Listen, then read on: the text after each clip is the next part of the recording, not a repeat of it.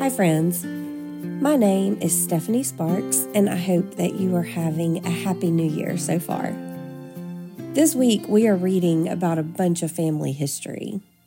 Some might call it drama, and family history can be hard. It causes us to face things we don't understand or things that we always thought we knew, but maybe we didn't quite catch all the details. Reading through Old Testament passages especially remind me how much we miss if we only hear these stories as kids. Now, I am beyond thankful at the efforts taken to teach the truth of Scripture in age-appropriate ways, but we miss a lot if we never revisit it. And I shouldn't be surprised by this, but again, I'm struck by the ways Scripture speaks to us. I'm so thankful for it. When I first started reading through these passages, I found myself reading them just for reading's sake. I'll admit it. Reading these stories and accounts of our heritage as the children of God was a reminder of things that I'd read before. But seeing some of these verses for the first time, which is one of the gifts of a reading plan that takes us all the way through Scripture, was a little bit of a reminder why the lectionary might skip over some of them. Even though some of them are tough to read, we tend to leave a lot out in studies or sermons. So this practice of reading through the Bible gives us opportunity to read the verses that aren't as familiar.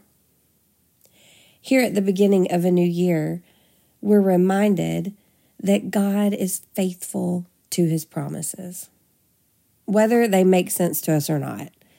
God's words to us are true, trustworthy, and steadfast. At first, I wondered what in the world I might offer about these passages. When I sat down to finish reading them and to put my thoughts together for this podcast, I found that I related to multiple people we read about in these chapters of Genesis. I think that's the beauty of Scripture and what it offers us. We find ourselves in the story. And it's not just within one character. It's among them all. Sure, we read about these accounts of things that happened a long time ago, accounts of interactions and blessings and relationships and cultural practices that don't always make sense. But who of us have had a moment where we haven't felt seen? Who of us haven't ever felt looked over or passed up? Who of us haven't felt like the blessing has run out? That there seems to be plenty for everyone else, but wondered why there doesn't seem to be enough for me.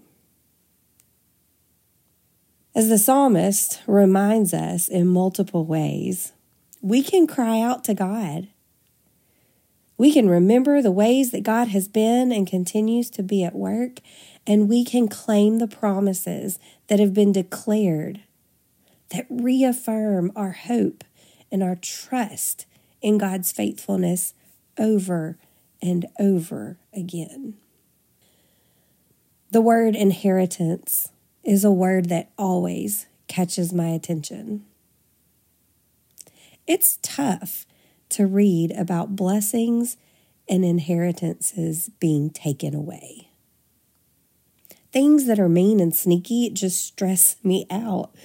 And I keep coming back to two verses that we read in Psalm 16. It's Psalm 16, verses 5 and 6. Listen to it from the New Living Translation. Lord, you alone are my inheritance, my cup of blessing. You guard all that is mine. The land you have given me is a pleasant land. What a wonderful inheritance. The Lord is our inheritance. I'm so thankful for this reminder that no one can take our relationship with God. With God, the one who sees us, who knows us, who does not forget us. no one can take this relationship away from us. And this cup of blessing is ours to tend. May we find it regularly overflowing in this new year.